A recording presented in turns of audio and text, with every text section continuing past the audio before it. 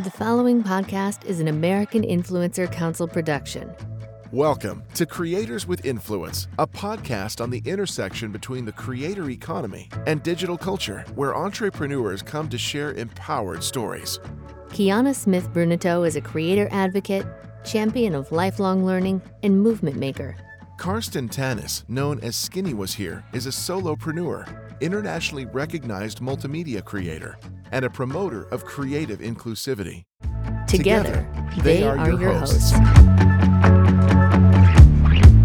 Hey Kiana, welcome back to another episode of Creators with Influence. We're doing it again. How are you today? Good. It's always a pleasure to see my co-host. Likewise. And today we have a very special guest. Yeah, we have Deja Fox.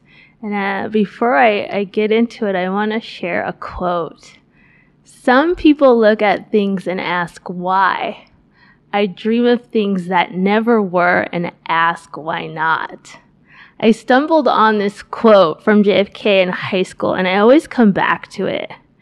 And for those dreamers and glass ceiling breakers, it's really a mission statement.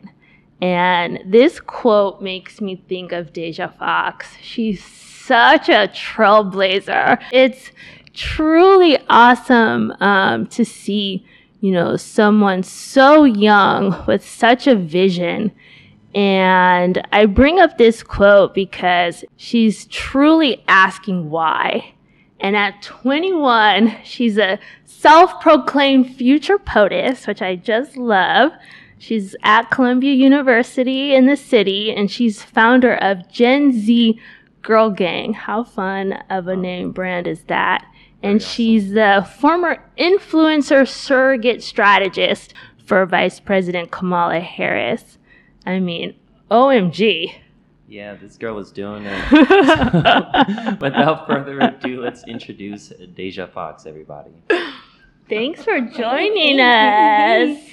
Thanks for the intro. Of course. I'm flattered.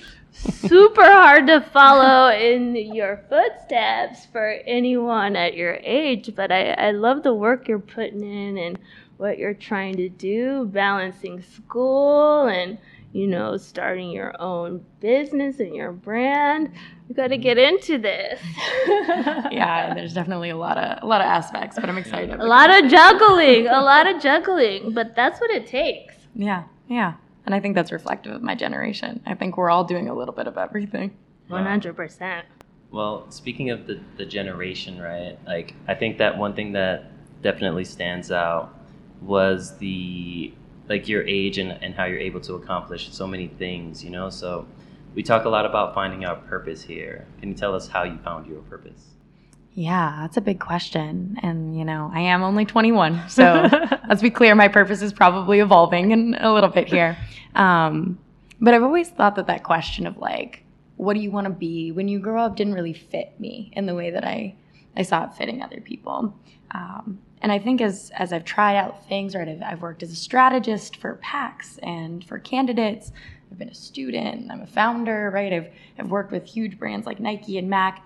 But at its core, I realized that I'm so much more than any of those titles, right? I'm this through line, and that for me, my purpose and what I really want to be when I grow up is a good role model.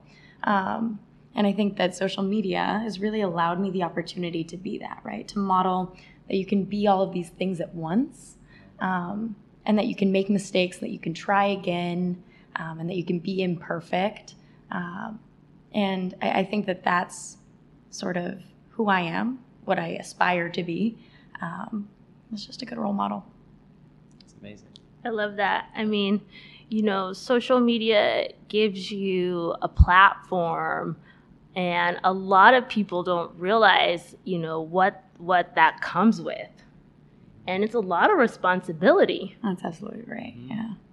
And, you can grow this following, but this following holds you to, a high expectation. And, it comes with so much. And I love that, you saying that you want to be a role model. People are listening to what you have to say, and you have a lot of young girls looking up to you. Yeah, that's right. And you know what you were saying about building this brand and a lot of responsibility coming with having a following, having a platform is absolutely right. And one thing I want to uplift about my journey as someone who's built this sort of community online is that I didn't really choose it. It actually in some ways chose me. My first viral moment was when I was 16 years old. And it was a video of me at a town hall with my senator at the time talking about birth control access. And I didn't record it. I didn't even post it. And when I woke up the next morning, 18 million people had seen it, right? I was on CNN the next day and then lobbying on Capitol Hill. The same thing happened to me when I was 19.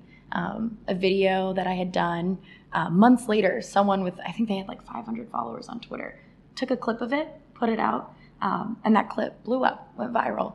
And I gained like 10,000 followers on Instagram that night, all in my freshman year of college, right? And so these viral moments really are what have like catapulted me into the spotlight. And neither time was I ready. Neither time did I choose it. And so I think in some ways I'm in a unique position there. But I recognize all the same the responsibility that comes with it, that comes with that visibility. And I think something that I tend to do is default to perfect, right? Trying to hold myself to this perfect standard. But what I've realized is that perfect people in this day and age, right, when everything is recorded, are just good liars, and I'm not. Wow. I've never been, and I think that in truth, to be a good role model is not to be perfect, right? But to show up imperfectly, because that's really when people can see themselves in me. And I think that that's at the core of what I want to do and my mission, and it's worth more than being perfect. I think one thing that stands out is obviously your passion for the people, right? Yeah. And, you know, we have a common thread with a lot of the guests that we've been interviewing where they grew because they were in it for their community and not necessarily like for their own personal gain. The moment that you had where you were standing up to the senator is like, that wasn't planned. That was something that you felt deeply inside. But, you know, just going back into that, we also know that you've won awards for this, right? Can you tell us about some of the advocacy work that you are doing? Yeah, so I got my start when I was just 15. I experienced what 1 in 30 teens in the U.S. do, and that's called hidden homelessness. So I wasn't living with a family of my own. Wow. And it was through that lens that I first saw the way that the sex education in my school district in Arizona, which was last updated in the 80s, was literally built to disadvantage students like me, right, who didn't have parents at home to fill in these gaps. And so I started getting active, and I started telling my personal story at school board meetings, and then bringing my friends along to do the same. And it's this idea of relational organizing, right, that if I care about something, the people who care about me are going to care about it too, and that's how we create change that has permeated my understanding of how I mobilize my community online, right, that these are digital relationships that can create real change in politics, yes, in the world, and in the lives of others. And so, you know, it really was that grassroots organizing experience that has taught me how to use social media as a tool. But, you know, that advocacy only grew. When I was 16, I had the viral moment with Planned Parenthood, and the Washington Post wrote an article calling me the new face of Planned Parenthood, which, you know, I've continued to work with them over the years. I won their Catalyst for Change Award here in New York. And I co-founded a group my senior year of high school with other teens who were experiencing housing insecurity and any other number of things. And they still exist to this day in my hometown as peer sex educators. And then I moved all the way to the big city from Arizona, all by myself as the first of my family to attend college. And it was in that moment that I really saw community change for me. That it wasn't just the people who lived around me, which is how I had defined it in the past. That it was actually more often the people who shared my experiences that I was connecting with online. And that was why I founded Gen Z Girl Gang, which is sort of my most recent advocacy piece. And it really is founded out of this idea that our relationships are valuable, that they too are advocacy and activism, and that social media for my generation can absolutely be used as a community building tool that shifts culture and really puts power in people's personal networks. You talk about your brand being the intersection of social justice and social media, and that's just such a profound statement. And I think it's probably one that Vice President Kamala Harris really resonated with. Tell us about that opportunity. It started off as a mentorship and it morphed into a job, which says a lot about your go-getting nature. Share that experience. Yeah, this is a really great story. I was unpacking my sophomore year dorm, like literally unzipping my suitcase, hanging my clothes up in my little wardrobe, when I got a DM on Instagram with a job description from someone close to the campaign who I had, talked to them about potential of mentorship and some of the places where I saw overlap between my story and Kamala Harris's. And it was just that. It was a job description. I said, I have some friends that just graduated this year. Like, let me check in with them. I think I have some people I might recommend. And she said to me, I think you would be a great fit. And 2 weeks later, I was packing my dorm back up. And I was moving to Baltimore, which was a city I'd literally never been in, signing the lease on my first apartment. I was 19 years old. And starting work at a job that didn't exist before I got there. On a campaign that also, so incredible. In hindsight, right, we're like, oh, well, she did great. But in hindsight, you have to remember this was a huge leap. I was withdrawing from school as the first in my family to go to college. It's a big deal. And on top of that, there were 20 other candidates, right? It was a huge field. It was very competitive. And so, taking that jump in the primaries really was just that. It was a leap of faith, for sure. Wow. So awesome. Man, so what was that transition like from going from, because I personally love Arizona. There's parts of it that I like. I love going to Apache Lake or Apache Canyon. It's one of my favorite places. But how was that transition going from, the West Coast, being the first person in your family to attend college, and then now picking up and going to Baltimore, which is a city that, has its many facets of life as well. You know, how did you envision the trajectory of life after that? The thing that I learned on the campaign and the thing that I'll carry with me, there were many, but one of the biggest lessons was to be fearless. I knew that school would be there. Columbia's been there since 17, whatever. It's going to be there when I get back, right? It was. 100%. And I have to say that I really hesitated to take that leap. I couldn't see past my nose in some ways. When I first got the job offer, I was thinking, how am I going to afford to move my things? How am I going to be able to find an apartment? What are people going to say about me? What are my peers going to think? And a piece of advice that a mentor gave me was to zoom out. And she reminded me in that moment that I'm writing this story, right? And that at the end of the day, this is my life. These are my choices that I'm going to have to live with. And when I zoomed out and I thought about what choice is going to make the best piece of my story, I knew immediately it was to take that leap and to go forward on the campaign. And I did. And I think the way that has changed my life trajectory and my understanding of what is possible is by allowing me to think bigger, to zoom out, and to really take advantage of the opportunities in front of me without being sort of tethered to the shore and afraid to take the leaps. And just in terms of activism, I think, your generation is so vocal and, so politically charged. Why do you think why did you feel, that calling, to stand up, the opportunity striked and you took it? How can you help motivate those who don't necessarily have the courage that you have?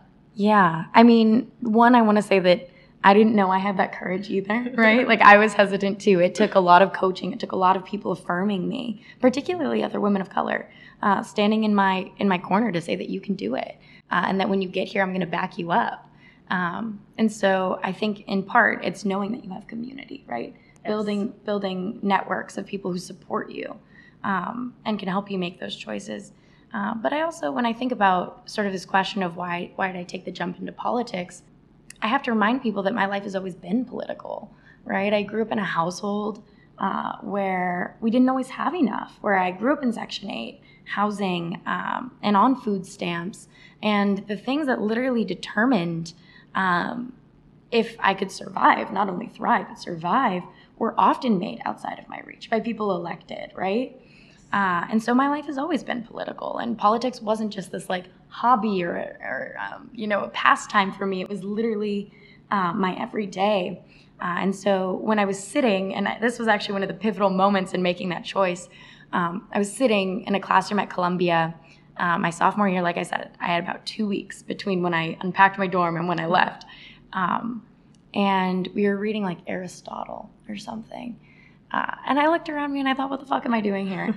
Like, the most important election of my lifetime is happening right now. Right. Yes. And I have the skills to make a difference. I have the opportunity to make a difference. And I'm sitting here doing what?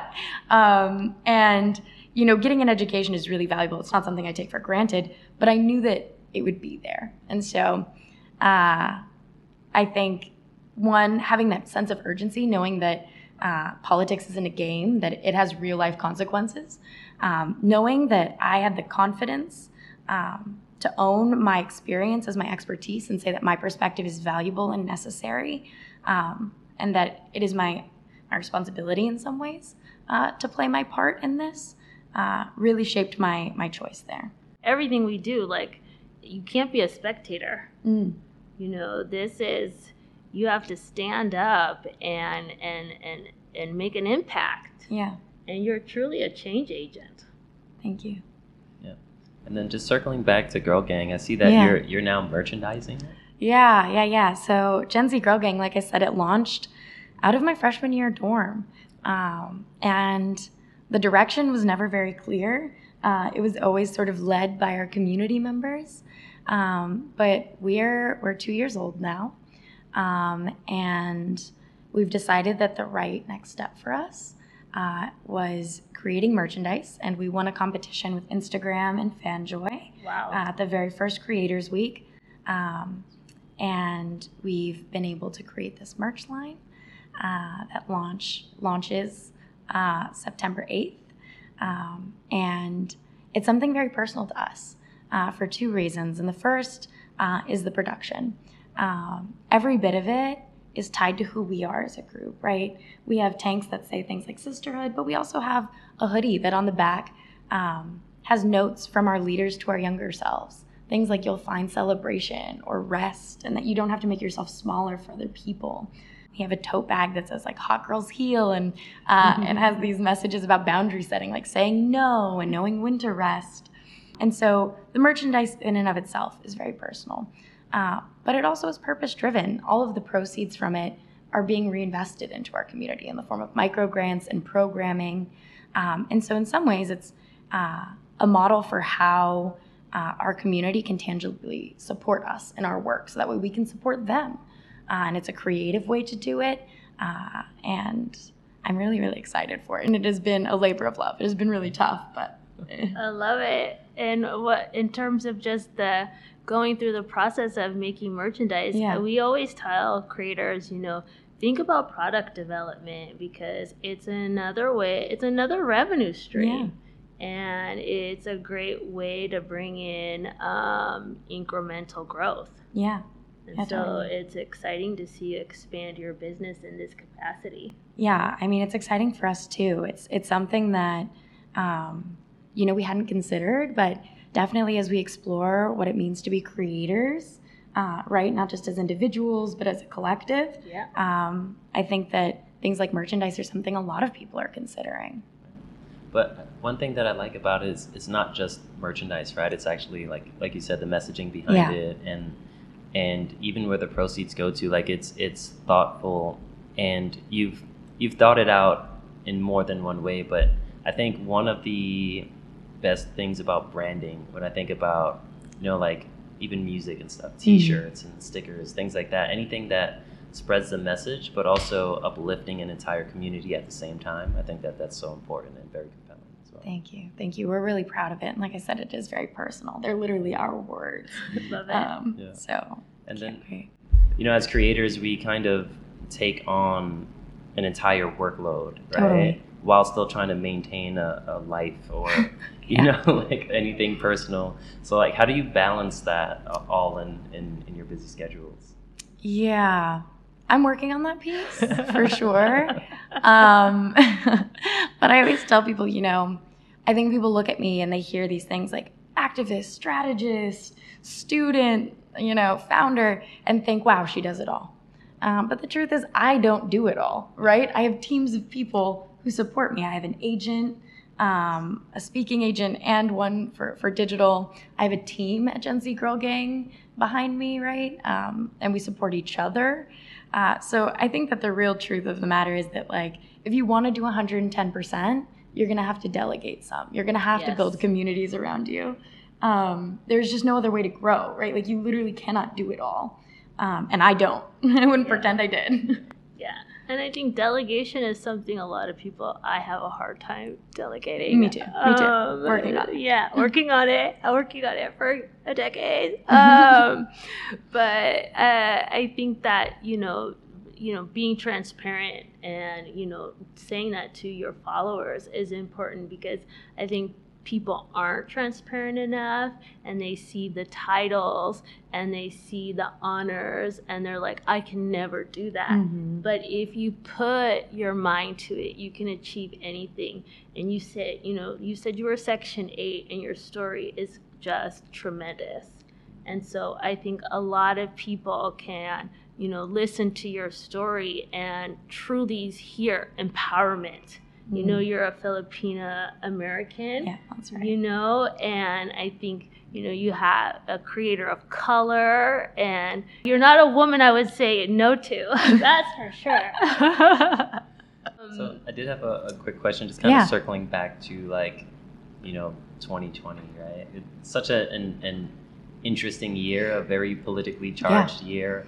I want to say probably one of the most politically charged years of even my lifetime, you know? Yeah. But I love what you said about politics. Like, everything that you do is affected by politics, right? Mm-hmm. Even if people don't want to accept that notion, or, you know, regardless of whatever political party, what's happening on Capitol Hill affects us all. Right? Absolutely. What do you think the effects or the impact of 2020 will be on the Gen Z? Yeah, I mean, wow, this is a big question. I give a lot of thought to it, right? Yeah. I spend a lot of time talking about my generation. And I think 2020 taught us one really big lesson in sort of two different ways for my generation. And the first thing I want to point out is we saw someone like Donald Trump get elected, right? It was completely unexpected. And the second piece is this pandemic, which threw us into complete uncertainty. And so I think one thing our generation is becoming really, really well adept at is handling uncertainty and the unexpected. And I follow that up by saying that I think our generation has seen sort of this mask get pulled back on authority, that people literally don't know what the fuck they're doing.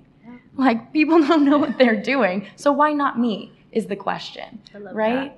Mm-hmm. And I think that's the question of Gen Z is why not me? And that is so powerful. It's empowering. We're also the first generation to grow up with phones in our hands at all time, that you could Google how to make a nonprofit, how to bake a cake, right? Like, there is nothing you can't learn how to do.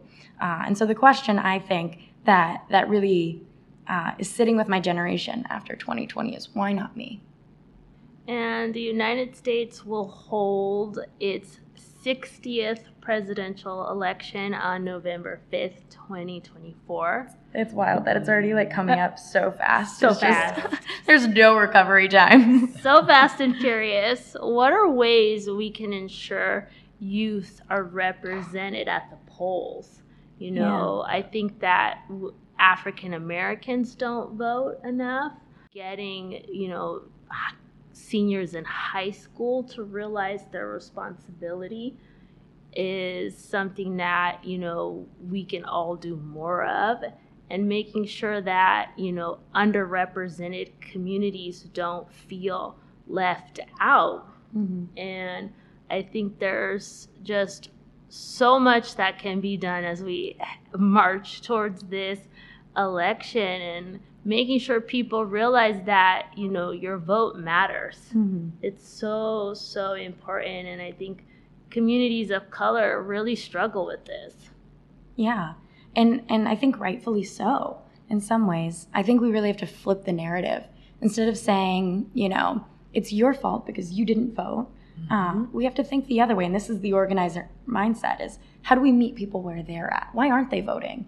And I think in large part that is because the people who we're talking about, young people, for example, aren't being spoken to, right? Their concerns are not being met. They're not being prioritized, and they're not being represented. And so I think we have to hold our political representation to account.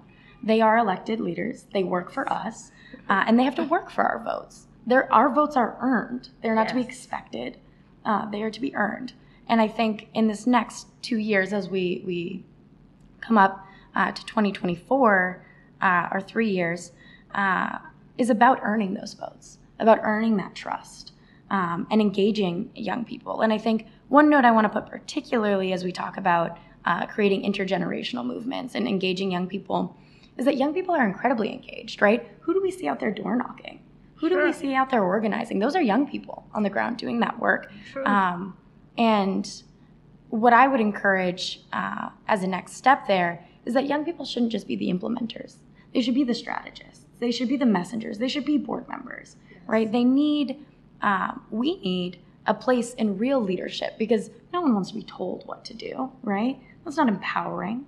And so the real call to action for me is less at the level of the individual, right? Of like, you go out and vote, you go out and organize, but rather on the other side, let's hold people to account. Let's make them make space for us, and make them earn our votes. I love that. Most people look towards like every 4 years when in fact there are other local elections that we should be taking part in. But aside from that, I also feel that some of these systems that are in place are a little bit antiquated, right? Yeah. So what are some ideas that you have to help change that? I often sort of make this joke, again, talking about youth showing up to the polls, that if we all voted on an app on our phone, I bet you'd see it flipped, right? The 70-year-olds wouldn't pull up. And that's because the way that we have to do this, I learned how to mail something when I learned how to vote, right? Like I hadn't been mailing things. That was new to me. I had to like call my mom and figure it out. And you know, it'd be the other direction. Our grandparents would be calling us trying to figure out how to vote if we were doing it on our phone. So you're absolutely right to point out that the process is a barrier. And for, you know, other communities, particularly communities of color, immigrants, right, those barriers become even higher. And so as we think about a better system, I really think it is about dreaming. And I think this is where young people are particularly useful as visionaries and dreamers because we think outside the box, right? I love the mail-in ballot process because of, you know, COVID conditions. Yeah. And I think so many people showed up because the process was seamless. They made it easier. Yeah, right? And you were more informed about it. So I think you're spot on about, you know, dreaming up a new system. I think even if we get into just COVID and the ability to have different apps on your phone and all of that has changed the way we think of like just tracking and so the possibilities are really endless if government would get some keep up exactly. Well, one thing that I always find like super interesting, especially about you know the previous you know POTUS, I felt like I was watching some crazy Netflix show and it was so polarizing but you could not look away, and every day for 4 years it was insanity, and just when I thought it couldn't get any crazier, it absolutely did. But one thing that, you know, always stands out, especially because you've been able to utilize social media to connect to people as well, it's just watching how, you know, the leader of the country and, you know, his constituents around him just utilize social media for like the worst kind. What are some ideas that you have regarding social media and politics? Yeah, I mean, I think that what you're talking about is spot on, because the way that Donald Trump used social media was like something we'd never seen. It was brand new, and that's because when we think about presidential elections, the digital space is brand new. It's only existed for like 3 or 4 election cycles anyway. And so this space is brand new. I think a lot about his campaign, his presidency was built on disinformation, on the spread of wrong information. And that often spread through social media. And this is something that we all play a part in, right? Every time you press share on Instagram, you are sharing information. Every time you retweet something, social media is predicated on sharing information.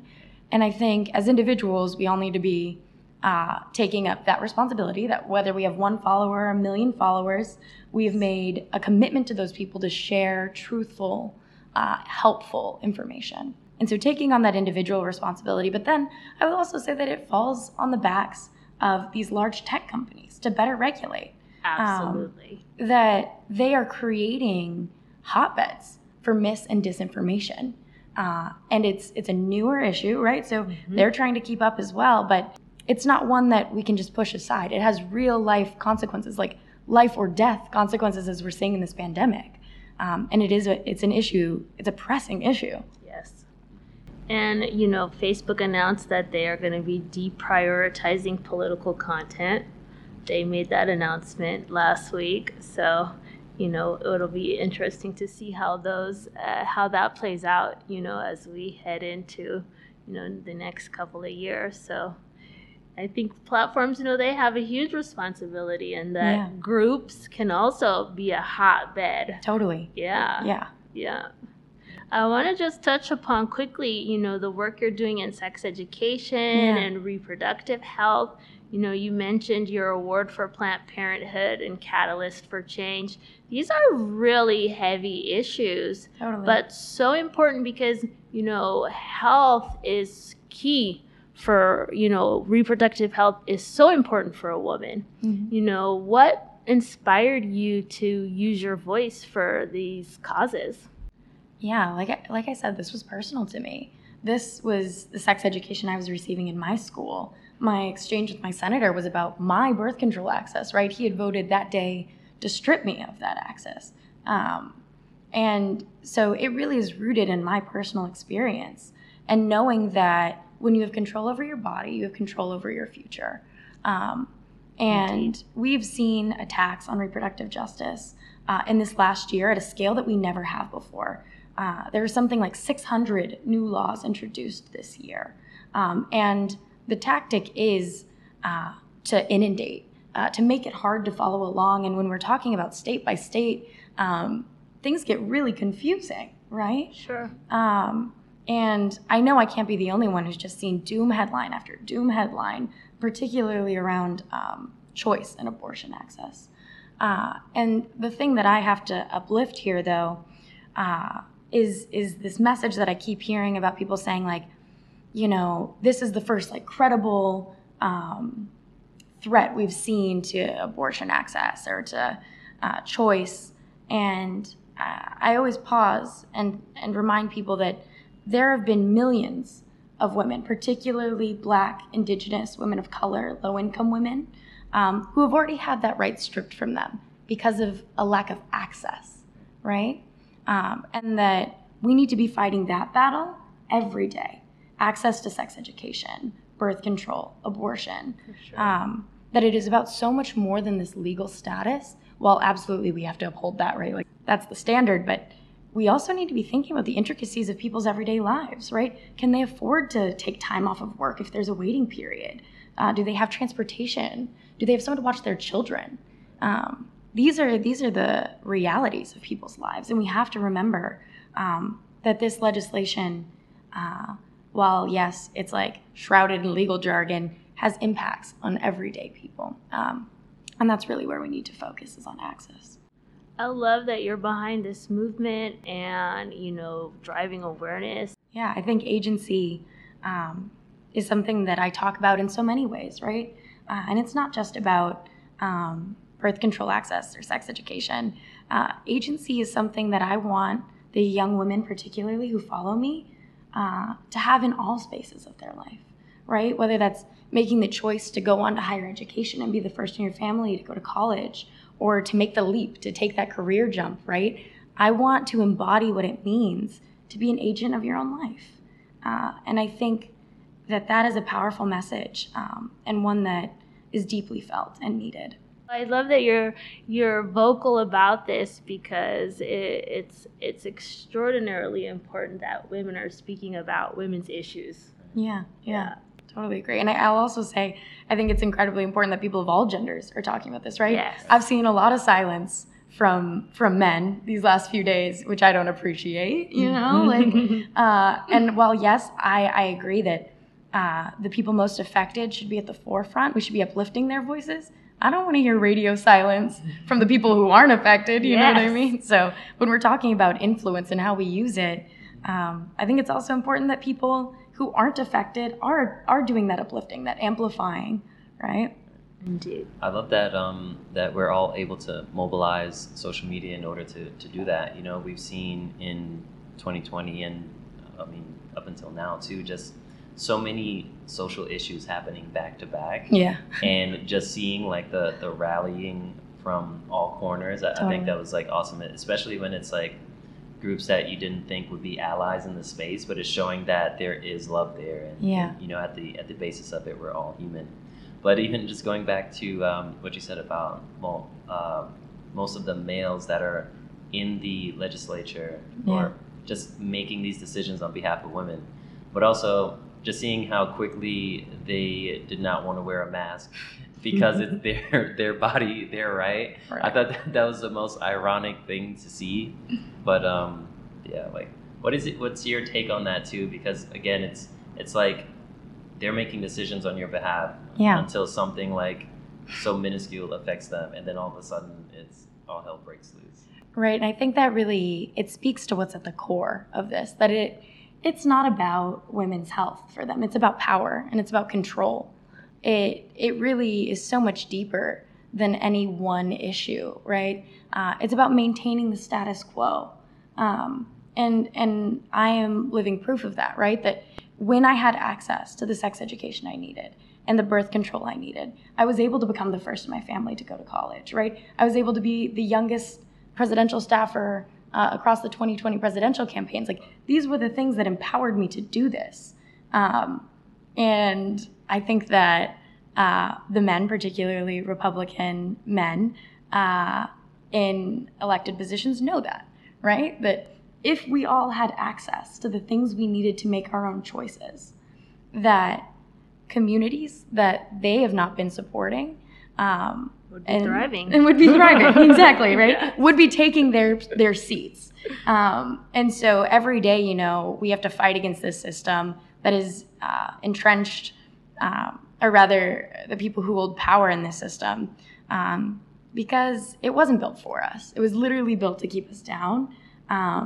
And whether that's taking up space within the system or creating community-based alternatives completely outside of it, that's how we create communities that are thriving. And for me, something that's really important is creating communities that are defined by choice. And so that's really the vision, whether it's convincing politicians to help us get there, creating things outside of it. The vision is clear. Or forming your own girl gang. Or forming your girl gang. Absolutely, right? There's so much power in our personal networks, and we have the power to create communities around us that empower us to have those things and to have more choices and more opportunity. And there is a lot of power in community, for sure. And just in closing, what's your long-term vision? You're at Columbia. You're going to be graduating. Where are we going to see Deja Fox in 5 years? Well, I'll say that in the short term, I really have a goal as I finish out college to have a lot of fun. I hope that when I say that, it gives other people permission, particularly other women of color, to take that load off and be like, I deserve to have these experiences. I deserve to have fun. So that's my priority right now. And I say that without any shame. But you should. You're in New York City. Better enjoy these and moments. I worked my ass off to get to college, and I'm going to enjoy it. And so, but when I think long term, when I think vision, I alluded to this earlier, My vision for this world is one that is defined by choice. One where people have the choice not only if and when to have children, right, but to raise them in healthy and thriving communities that are free from family separation or police violence or food insecurity, right? Where people and communities are empowered by choice to reach their full potential. That's my vision for the world. My vision for myself, like I said, is to be a good role model, to do my personal best and to do it publicly, and to empower the people around me to do the same. Because I believe that's how we create sustainable movements, is when we invest in the people around us, because we're gonna lose. I've lost some elections, I've lost some things, some fights, but when we invest in people, we can't lose, so. Thank you so much, Deja. It has been phenomenal. Thank you. Thanks for having me. To hear your story and get to know you a little bit better. Carson and I are definitely champions of yours. So yeah, no, this is it's like mesmerizing to hear the fact that you're changing lives of many, and also advocating for so many people on your behalf while doing that. I think that's just a special trait, So thank you for sharing that energy with us. Yes. Thank you. And I know we started with a quote, so I actually want to end with one. Please. Kamala Harris's mom would always tell her, "You will be the first to do many things, but don't be the last."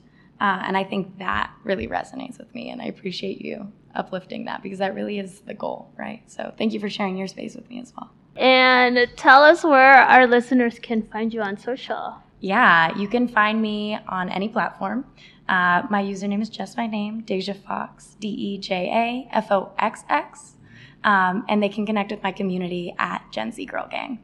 Oh, thank you so much, Deja. You are truly a creator with influence. Thank you. This is Kiana. This is Karsten. And we're signing off.